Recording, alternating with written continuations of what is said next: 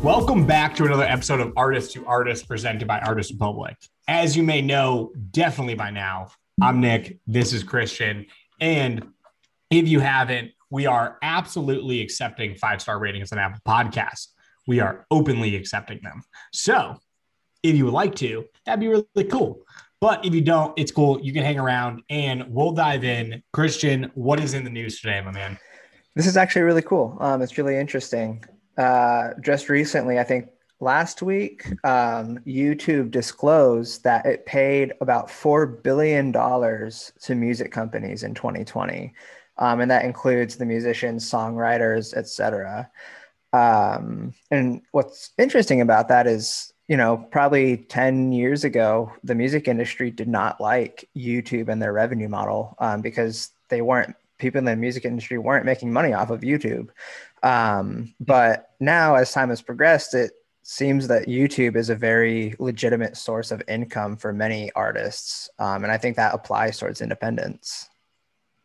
Oh, yeah. The whole narrative around YouTube has completely changed. I remember I was actually reading an article, I think at the same time, I think a day or two ago. And like the article is literally titled music's worst enemy is now their best friend, like how YouTube became the future of music. Because before, people hated YouTube. Like when it's funny because it actually went through kind of a phase, like when people like Hobson and everyone were starting out, they got famous through YouTube.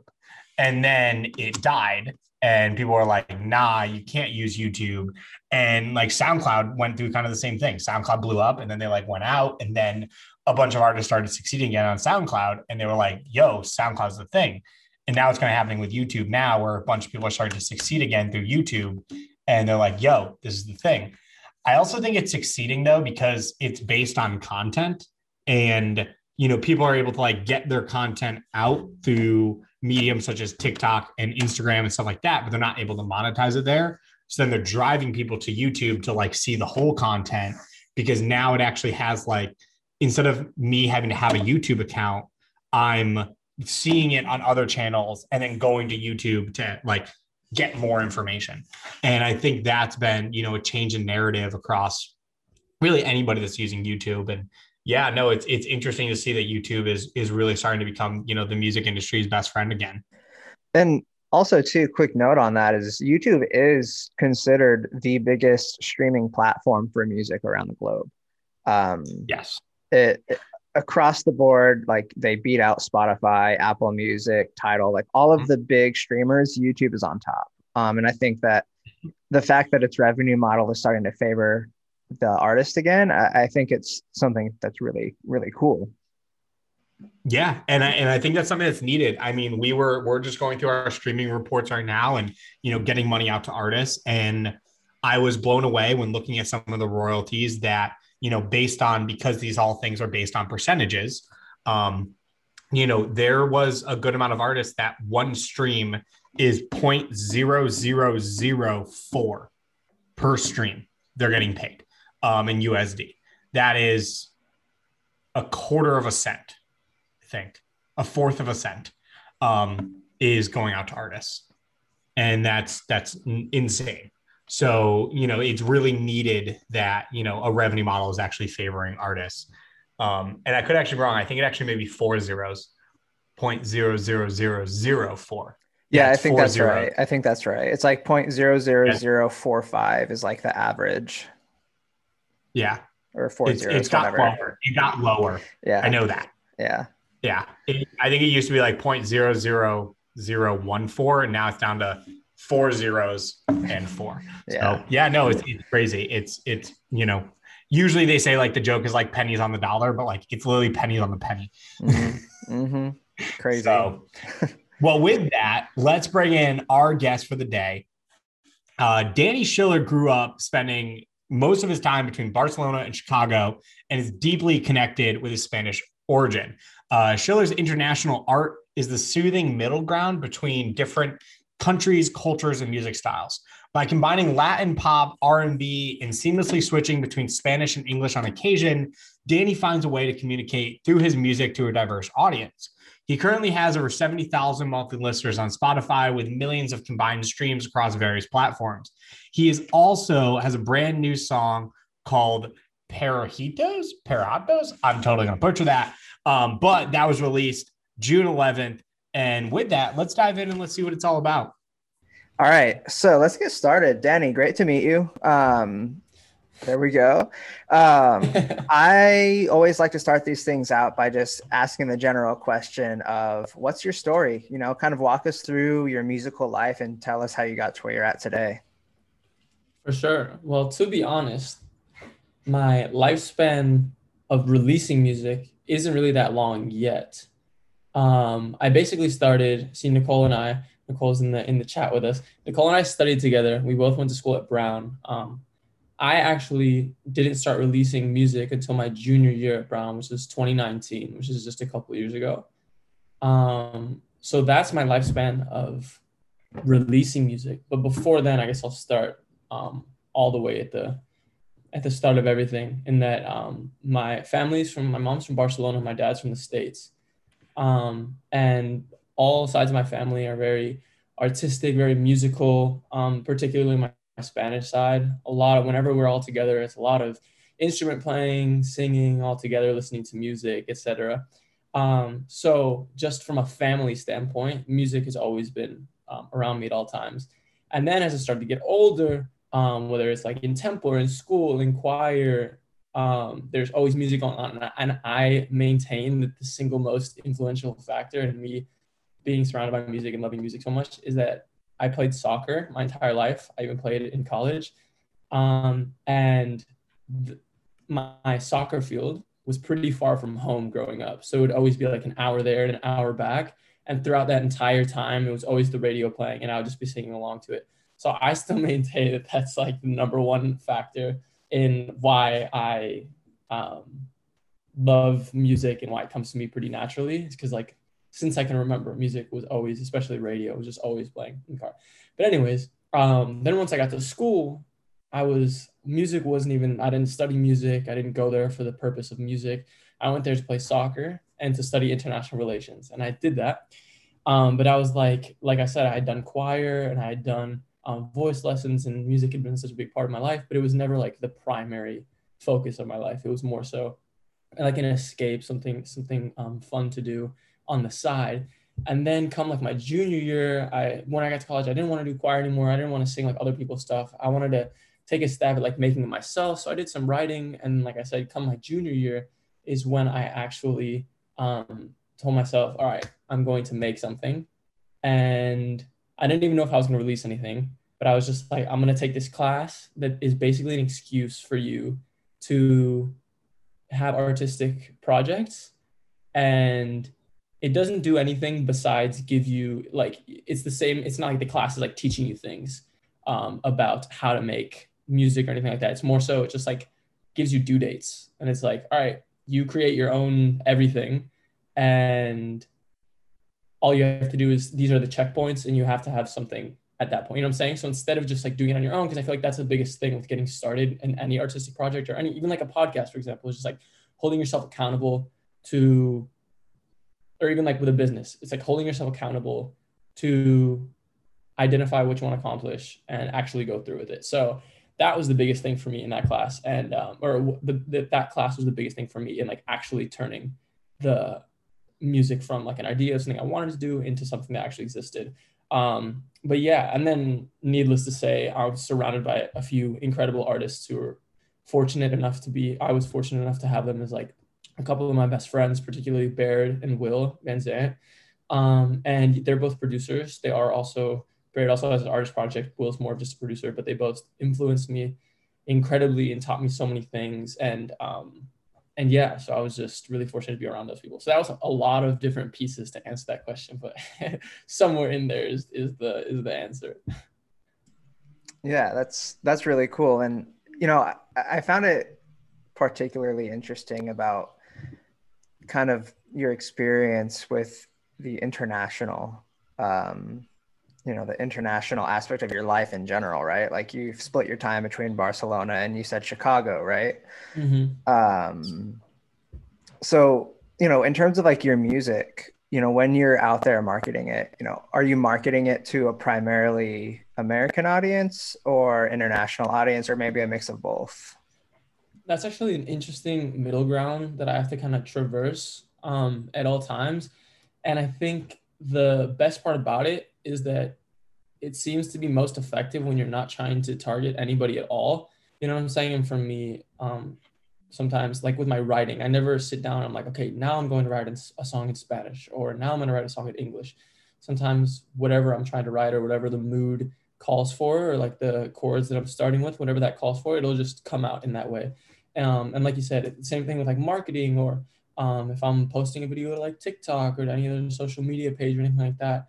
I feel like it comes through if I'm trying to be like, okay, now I only want to target this type of person. You know what I'm saying? Instead of doing that, if I'm just more naturally who I am, and sometimes I let some English slip out, and sometimes I let some Spanish slip out, more people will relate to that than if I were to be like, okay, now I'm trying to target this type of person, but yeah, I think that's great. And I think in addition to just targeting like either side, the coolest thing about my demographic of people who thus far, like fans who've reached out, who listen to my music, who just follow to have a conversation or whatever, is that a lot of them are in a similar boat as I am, in that like they might have one parent from one place and one parent from another place, or their families from Latin America or Spain, or just a country where they speak another language, and they're raised in the US.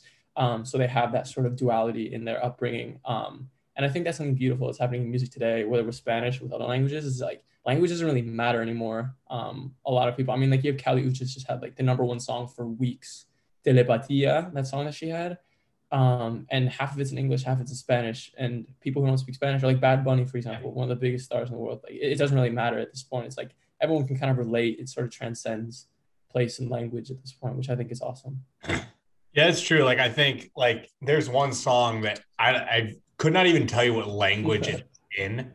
But like it's like half the song is in one language, and then there's just in the middle of it, it's just like French Montana just rapping in English. But it just sounds amazing. Nature is healing. It's just like, and like, but I also like your approach of, and this is something that has come across the podcast before, like that approach of like, I'm not going to market to a specific person and create my music around that person. I'm just going to create the music and then like see what comes out of it. And because like, I feel like at the end of the day, like that is the point of music.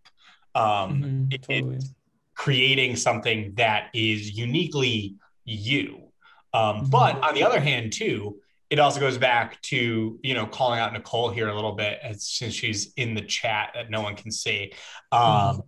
She showed us all a video the other day of how, every single pop song in the world that has blown up is like the same 4 chords, but they're all uniquely different. And so I guess my kind of question for you is, how do you create a song that is uniquely you, yet may also have aspects that make it successful? Because we do all know like the songs that succeed have similarities, but they're unique to that artist. So like, what's kind of your input? Because I think it's unique with you, because especially because you're the only artist that we've had on that has this unique blend of, international, domestic music, totally different genres, but kind of blending them and creating something unique. So yeah, what's kind of your approach to that with creating music? For sure. I think it's twofold. I think like personally, it's related to my writing abilities, both vocally and instrumentally.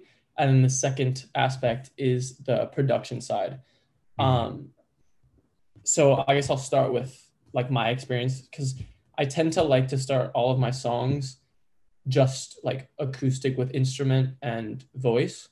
Because I feel like at the end of the day, no matter how like overproduced a song is or how like big it is, if you have just like a solid song with 3 people in the room that you can perform for like 3 people in a room, and it's not like super awkward, it's like a really good song, then no matter like regardless of the production, it's going to be like a good song.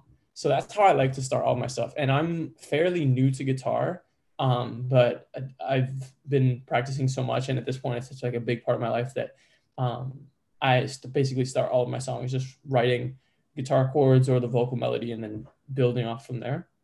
But yeah, I guess I'll say how I make them uniquely like my own while also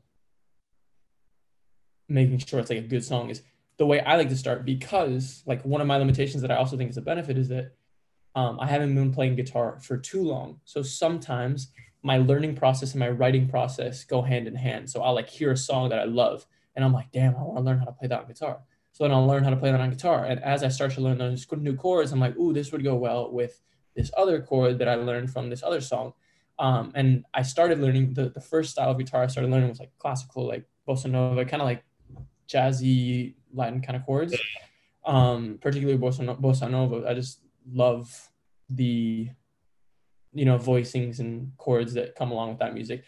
But I would learn those songs, and the songs that I love listening to like on a day-to-day basis, other than those, are like R&B, for example. So sometimes I'll look at some R&B chords and then I'll learn some of those like bossa nova, like classical chords, and I'll put them together and I'm like, okay, now we got like something a little bit different here, but it has all of my favorite elements from those songs. And then on top of that, I'm born and raised in Chicago. So a lot of my like inherent melodies are R&B. Like R&B was what I grew up on.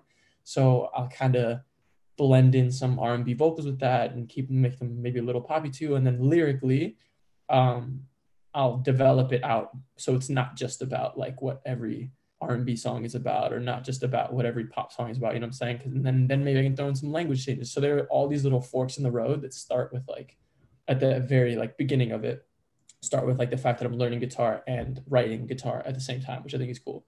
So that's the first thing, is like from my writing side. And then another thing that I love that I want to maintain in my career, regardless of where it ends up, is that I don't produce. Like I can engineer myself, I can track my vocals, I can track my guitar, I can do whatever. But at this point, production is not like a strength of mine. And I feel like right now, if I were to like produce my own stuff, unless it's like a really stripped down thing, like if it's just like guitar vocals and maybe some light percussion, like that might work. But at the point that I'm at right now, if I were to, my production is so like terrible compared to my like songwriting and like singing and all that stuff, that I don't really feel like there's a point right now in me producing for myself. At least like, that's not to say I don't have to like, or I can't learn, because I can like be working on that. But I'm just saying like what I'm writing wouldn't be done justice by like what I produced. So that leads to me working with other people on the production side. And I talk to this, like whenever I'm having sessions with someone, or someone asks me like, oh, do you produce? I'm like, I don't, but I don't think that's a limitation. I know there are a lot of like artist producers out right now, and that's like a really big thing of all these independent artists who can do their own shit. And that's super cool. But for me, I love collaborating because of the fact that it's less lonely, and that's awesome. Like writing on your own is enough, in my opinion, like enough in the fields in your bag. But then when you can be with someone else, it's like, okay, now you're a part of this with a team, and it's a little bit more special than just doing it on your own. But then for me, in terms of like longevity of like career and stuff, and trying to not have everything sound the same, I think it's really cool that regardless of what I write, it's going to sound like something I wrote because I wrote it, like at its very base. But then it can have like different fingerprints from different producers. So if you listen to like some of my like songs, like the song I just released, Pajaritos, and a song that I released a few weeks ago, or like a month and some change ago, called Avenida del Sol, they're similar but different. And if you knew that they were produced by two different people, then it would make sense. But at the end of the day, like I wrote it, so maybe the melodies have like some cohesion and stuff. But the fact that there are different people who played a part in producing it out, I think that that's what gives it that little something special that prevents like all my songs from sounding the same, you know? So I think those are the main things. No, that makes sense. And I think there's two pieces there. One, I think it's kind of cool because I think we're at a point now with like, due to technology and streaming and, connectivity across the globe, is why we're seeing so much of this like genre blending. And I think that's making music so much better. Like, be 100 years ago, you didn't have someone producing Latin music who comes from a city of R&B. Like that just didn't happen. because everyone in music was in a bubble. And now it's like nobody's in a bubble. Mm-hmm. You know, you can be in, besides from maybe Australia, but that you want to know anything about that, you can go and listen to like 2 episodes ago. But everyone else, that was what we learned about Australia. But anybody else, it's really not in a bubble. And there's a lot of cross blending across, you know, demographic genres, locational genres, just classic music genres, and et cetera. And I think that's what's, you know, really pushing music to a new level that people haven't seen before. But the other piece is exactly the other side that you said, which I respect so much, because I think people hang their hat too much on like, I need to do everything myself. And it actually holds them back. Like, you know, artists need to realize, you know, you could be good at it all. Like, don't get me wrong. You can be Russ. 90% of the time you're not. So the question is, to get the best out of your career, I think a lot of times we all as humans are, you know, have to figure out what we're good at and what we're not, and surround ourselves with people that are good at the things that we're not good at. Mm-hmm. So we can balance each other and create something that is better than just one person. And, you know, I definitely think you hit the nail on the head with the production side of things. And, you know, I absolutely love that. With that, I didn't really have a question. So I'm going to pass it off to Christian. Yeah, and I agree with everything Nick said. I especially the collaborating with producers part. You know, I've always been kind of a fan of the thought that, like, in order to make something great, it needs to involve people that have very specific skill sets. And that plays true for music as well. But my question is kind of, you know, for the artists listening right now, you know, who are interested in working with other producers, or maybe they're producers looking to work with like singer-songwriters. What is your collaboration process? You know, how do you get from point A to point B to point C on and on with these producers? For sure. I guess it differs with every relationship. I guess, first of all, I like to make music or just collaborate in general with people who I like, you know what I'm saying? Like, I wouldn't be working with someone if I didn't enjoy their presence, because even though we are working on creating something, like at the end of the day, it's still like you're interacting with another human being. So like, and not necessarily, it doesn't even really have to be friends, although I've been fortunate enough to be able to collaborate with a lot of like really good friends. So it's almost like, even though we're working on something, it's also like we're just hanging out. But I go as far to say, like, it's a labor of love, you know what I'm saying? It's not like we're just like editing paper, you know what I'm saying, or like entering numbers. Nothing wrong with that, but I'm saying it's just a little bit different. Like, if you're making something with someone you dislike, it like, it might come across as like not your most genuine work, you know what I'm saying? So yeah, it's a labor of love. So I'd say whoever you're collaborating with, make sure that there's a relationship there. And if you guys don't work well together, like it's not like an insult to anybody. It's just like, okay, we might just not have the same vibes or the same, I don't know, energies going into this collaboration. But once you're on the same page with whoever it is, I personally don't have one particular way of starting out. For example, with my buddy Baird, whenever he's produced anything out for me, at least before I even started playing guitar, he would send me just loops, like little 15-second loops of him with a guitar chord idea. And then I would extend those out to maybe like a minute long. And then I would write to that. And then we would get like a verse or pre-chorus. And then I would send him back literally just me singing over the voice memo. And then he would be like, "Ooh, like I like this, or I don't like that." And then he would send me back the loop. And then maybe based off of what I wrote, then he would be like, "Okay, I hear the chord progression going to this for the pre-chorus, if you just wrote the verse like that."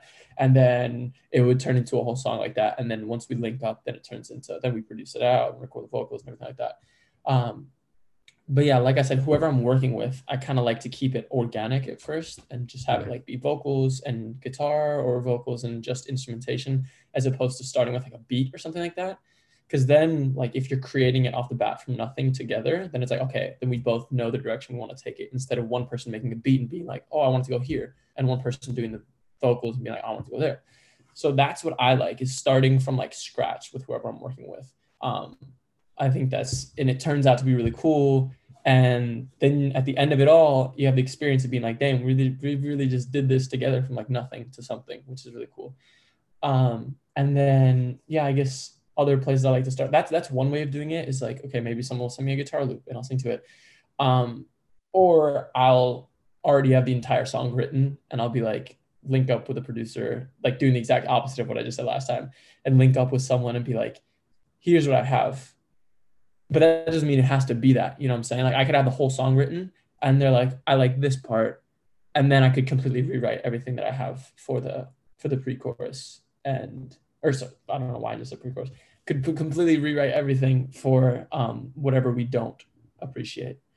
So again, it's like, it's collaborative. By no means am I like a territorial artist in that I write something or I create something and I think it needs to be like this, regardless of what the other person says. Because there are some people like that and it works for them and it's dope. Like they really trust themselves like that and they think, oh, I'm so sure of myself that I don't want to change this. But for me, like if I'm collaborating with someone, it's both of our projects. So if someone's like, I think this would be better than that, like I'll think on it and usually they're right. And whatever they're saying is better than whatever I had, or vice versa. And we'll make the switch. And it's really not that deep. Because like if you're working with people you like and everyone's talented in their realm of what they're working on and skillful and hardworking, then it's like whatever you end up with can't be bad, you know? Totally. And, you know, I think you make a good point, right? It's, you know, the creative process shouldn't have egos involved, right? You know, I've never thought that people with creative differences collaborating, Jesus, on a project, are bad. You know, like if you think something is bad that your producer made, like it's better to just be honest about it and then work together to make it better. Yeah. And I think there's a lot of young artists that don't realize that. So it's very important to note, in my opinion. Yeah. And like, even though I was saying that I'm very open to like differences or to different opinions and things like that and changing it, one thing I've also learned and gotten better at as I've spent more time in the world of like making music, you know what I'm saying? Or like having that as your career, is that there's no shame in stating your opinion. That should never be something that you hold back, whether it's about like creating something, but also like standing your ground professionally, you know, if you feel, and this is less with friends, because if they're your friend, they're probably not going to screw you over. But like, let's say it's somebody more on the industry side and they say something, or they're like, yeah, let's do this, let's do that. And then you should probably, if let's say it goes against what you believe in as an artist, then you should just say, maybe we don't do that, but we do this instead. You know what I'm saying? Or like standing your ground and being like, this, I'm not like morally okay with this, or like ethically okay with this, or artistically okay with this. Like there's no shame in that. And a lot of people are totally understanding of that. If they're not, then you probably don't want to have them on your team anyways. If it's someone who is not willing to hear your side of anything, or bend their ways to whatever you would prefer, you know what I'm saying? But yeah, so I guess it goes both ways. Well, that's like, I always say, you know, opinions come out of historical, you know, repetition of what is correct and not correct. Mm-hmm. But especially in the music industry, just because something is historically correct does not mean it's correct. Mm-hmm. You know, when Napster came out, people were like, yo, this is screwed up, which like, yeah, it was kind of screwed up. Like a lot of people lost their things, but like at the end of the day, like it was streaming. And then people were like, Spotify, like, nah, we can't do that. That won't work. Then it was like, oh shit, it worked. And it's like the same thing with everything music. Like I was actually reading a article last night about how, you know, a lot of music venues in the US are doubting are hesitant on the investment of Latin performances. And then other people are posting like, really? Because I'm bringing Latin artists and I'm selling out every night. So I don't know what you're talking about. And it's because of the historical opinions of like what works and what doesn't work. Mm-hmm. Like how many venues are like, I only do bands. That's cool. You ever heard of a DJ for $500 that sells triple the amount? Like, there's so many things. Like, don't be afraid to question opinions because they're deeply rooted in something else. And at the end of the day, you know, the only thing that's going to push us farther, especially in the music industry, is questioning those opinions and be like, no, like, I'm going to create a song like this because maybe that's what people want. You don't know. So, You know, it's interesting that you mentioned the whole like Latin artist thing and like venue owners being hesitant about that. And, you know, I think what you said is definitely one big part of that puzzle, but not to get too anthropological here, but I definitely think there's like some ethnocentrism involved with those thoughts. Because when you think about it, you know, the US is obviously a massive market for the music industry. It always has been, it always will be. But our market compared to the rest of the world is so small. It is so tiny when you add up everywhere else in the world and compare it to the United States. And, you know, I think that kind of leads me into like the next question is you obviously have dealt with like an international presence your entire life. I guess I didn't really have a question for that. I was like trying to develop one as I talked about it, but you know, where do you see like the future of like Latin music, especially as it starts to kind of penetrate into American society? I see. Well, just to address that, like you were saying, the Latin market in particular, just like Spanish speaking music in particular, is compared to the US, compared to everywhere else, it is, I'm pretty sure, like the biggest. Like obviously, like you have your Drakes, like your Justin Bieber, your Billie Eilish, like Ariana Grande, those artists that are really big. But I'm pretty sure, at least last time I checked, like a J Balvin, a Bad Bunny, a Maluma, like all these Karol G, Anuel, like all these artists, at least pre-COVID, were going crazy, and they were streaming like top 10 Spotify streamers. If we're looking at those, like a lot of them were Spanish speaking. So that's like creators, but then also while there are listeners in Latin America and in Spain who are listening, and in the rest of the world who are listening to music in Spanish, I wouldn't underestimate the amount of people in the US who are of Spanish speaking origin who are also like contributing to that. But even like, you know, going to show like I'm only bringing this up because you were saying like to whoever at the concert venues is like it needs to be like focused towards a more like Anglo audience or like demographic. I'm like, well, then you're missing out on like a lot of opportunities, and you're like excluding a lot of people from accessibility to like music they listen to who are in your own backyard. That, I mean, maybe if you're in different circles you wouldn't really know, but yeah, I'm just I definitely think that in addition to like the rest of the world, even in the US, there's such an influence of like the Latin world that that shouldn't be knocked off by anybody. But anyways, the direction of Latin music, I think right now, up until this point, we've seen a lot of like reggaeton, and then with like Bad Bunny sort of brought in like the trapeton. There was like kind of like Caribbean influences and like Latin American influences with more of like a trap sound that's more akin to like the US. But I think now, up until this point, in addition to that being really big worldwide, in Latin America, like in Spain, there have been like big pop acts, but a lot of those pop acts are they kind of stay in that realm of like in their countries, for example. And it's pretty like not pushing the boundaries of pop.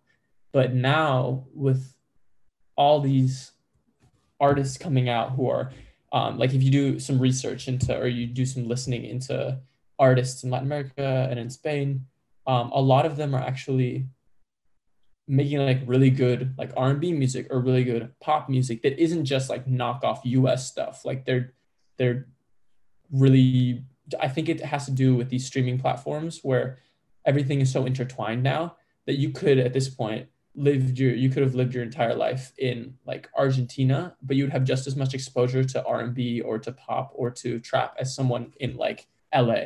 You know what I'm saying? Because it's not like what your radio station plays anymore. It's whatever you want to listen to, and that's what you got.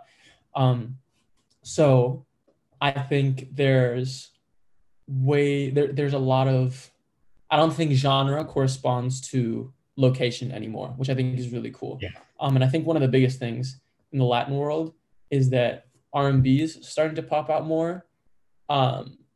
Whether it's indie or like, industry like Pawns, like they're making like good stuff. And then also with pop, there's this whole wave now of like obviously like indie Latin artists, but like also like big Latin artists making pop that doesn't sound like it was made traditionally in like Latin America or in Spain. Like it sounds like it could be like an Ariana Grande. You know what I'm saying? Because I feel like before this point, there has been a bit of a discrepancy where you're like, oh, like this is pop, but I can tell that it wasn't made for like a worldwide audience. Who's more so for like somebody in that country. But now, like for example, one of my favorite songs that's out right now is Todo de Ti by Rauw Alejandro. And if you heard it, the only thing that makes it Latin is the language, because the melodies and the production and everything sounds like super world, almost sounds like as if it were made in the US. Not like that they were aspiring to sound like they're in the US, but I'm saying like now the fact that you don't have to be an artist from the US to make something that traditionally was like sounded like it was made in the center of quote unquote like the center of music, which happens to be in the US. You know what I'm saying? Like it's kind of nice that all these hotspots are no longer like Western centric or like US centric for the sake of music, because it has been so US centric for so many years. But yeah, I just think there's way more exploration, and the main point I think is genre no longer really corresponds to location, which I think is really cool. Yeah, that's well, awesome. I think my kind of two like points off of that, which is like one, on Spotify, Drake is the number 8 top stream artist in the world, and J Balvin is 10. Mm-hmm. Like, there's your stats. Exactly. And then and I think the other thing is like people also need to like, I think it's just a lot of the businesses are here, but like Justin Bieber's from Canada, Drake's from Canada.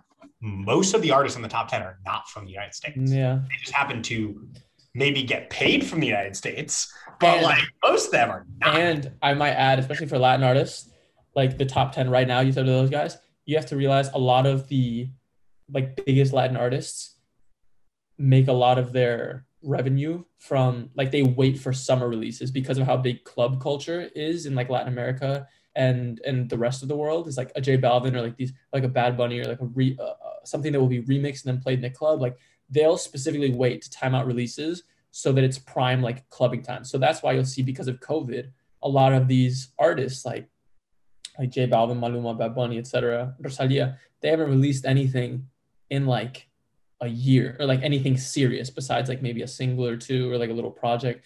Like they haven't. I'm assuming they're all hoarding their stuff so crazy right now, and they're about to start releasing like nonstop because they can't also clubbing and then also like tours and stuff. They haven't been able to tour, so it's like why release anything if you're that big and you're not going to make any return off of it through a tour. But yeah, so it's just crazy that even after all this time of releasing something, they're still the top streamers. It's pretty cool. Yeah. It's insane. Danny, it's been amazing talking to you. We are starting to run out on time. We got a few minutes left. No worries. Before I get to my last question, just real quick, tell us about Pajarito. Okay, so Pajaritos is this song that I just released on June 11th, which is today. That's funny. I was like, yesterday. No, it was last night, but today. And it's kind of, I guess stylistically, it's an R&B meets like Latin pop, kind of like indie sound to it. But it's this song, I guess lyrically, it's the entire song's a metaphor. And when I'm talking about pajaritos, which translates to like little birds or like birdies, I'm talking about the image that I have is of like a written note that I give to like a messenger dove or bird or something like that. And they go and they give it to whoever you send the message to. So the whole concept of the song is related to the fact that sometimes when we all get lonely, and it's the wee hours of the night and you're like, dang, I feel really by myself. I feel down or something like that, especially after a breakup, or if you're in the middle of something like complicated or something like that.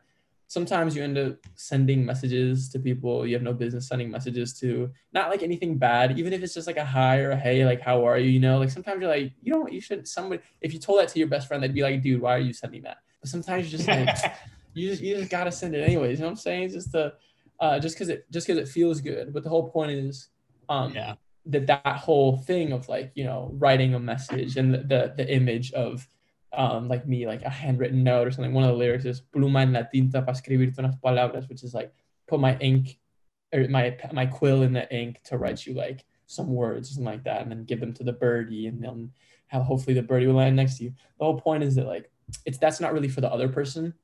You know what I'm saying? It's not like for the purpose of getting them back or anything, but it's just like if it makes me feel better, then I guess I'll take that sacrifice of kind of, you know, doing the wrong thing, but which happens to be the right thing for me.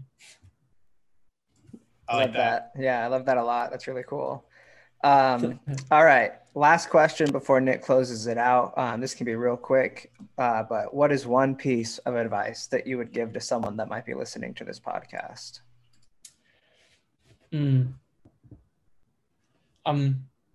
This one's not related to music because to the artistic side, because I feel like I've talked a bit about like my process already.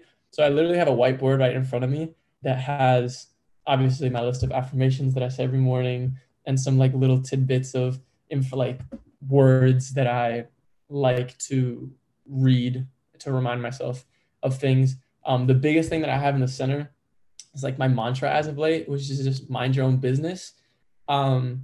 Because in this world of music or art creation or anything, it's so easy to constantly be focusing on other people and comparing yourself to other people. But while it seems like a bit addicting to do that and like be constantly comparing yourself, one, it'll mess up your mental health awfully. And two, all of that energy and time and effort that you spent focusing on other people could have been focused on something productive for yourself. So like J. Cole just said in his new song, he said, envy keeps your pockets empty. So that's my biggest piece of advice is just mind your own business, focus on your own grind, and work hard. Awesome. I love that. Yeah, I love that. Well, with that, remember people, envy keeps your pockets empty. Period. We can't thank you enough, Dave, for hopping on the show. This was definitely awesome. And with that, go stream Pajaritos. Yeah. Hell yeah. And make sure to give us a 5-star rating on Apple Podcasts. It'd be kind of cool. It'd be really cool if you did. If you didn't, it's okay. We'll still like you, but we'd like you more if you give us a 5-star rating. And we will see you all next week.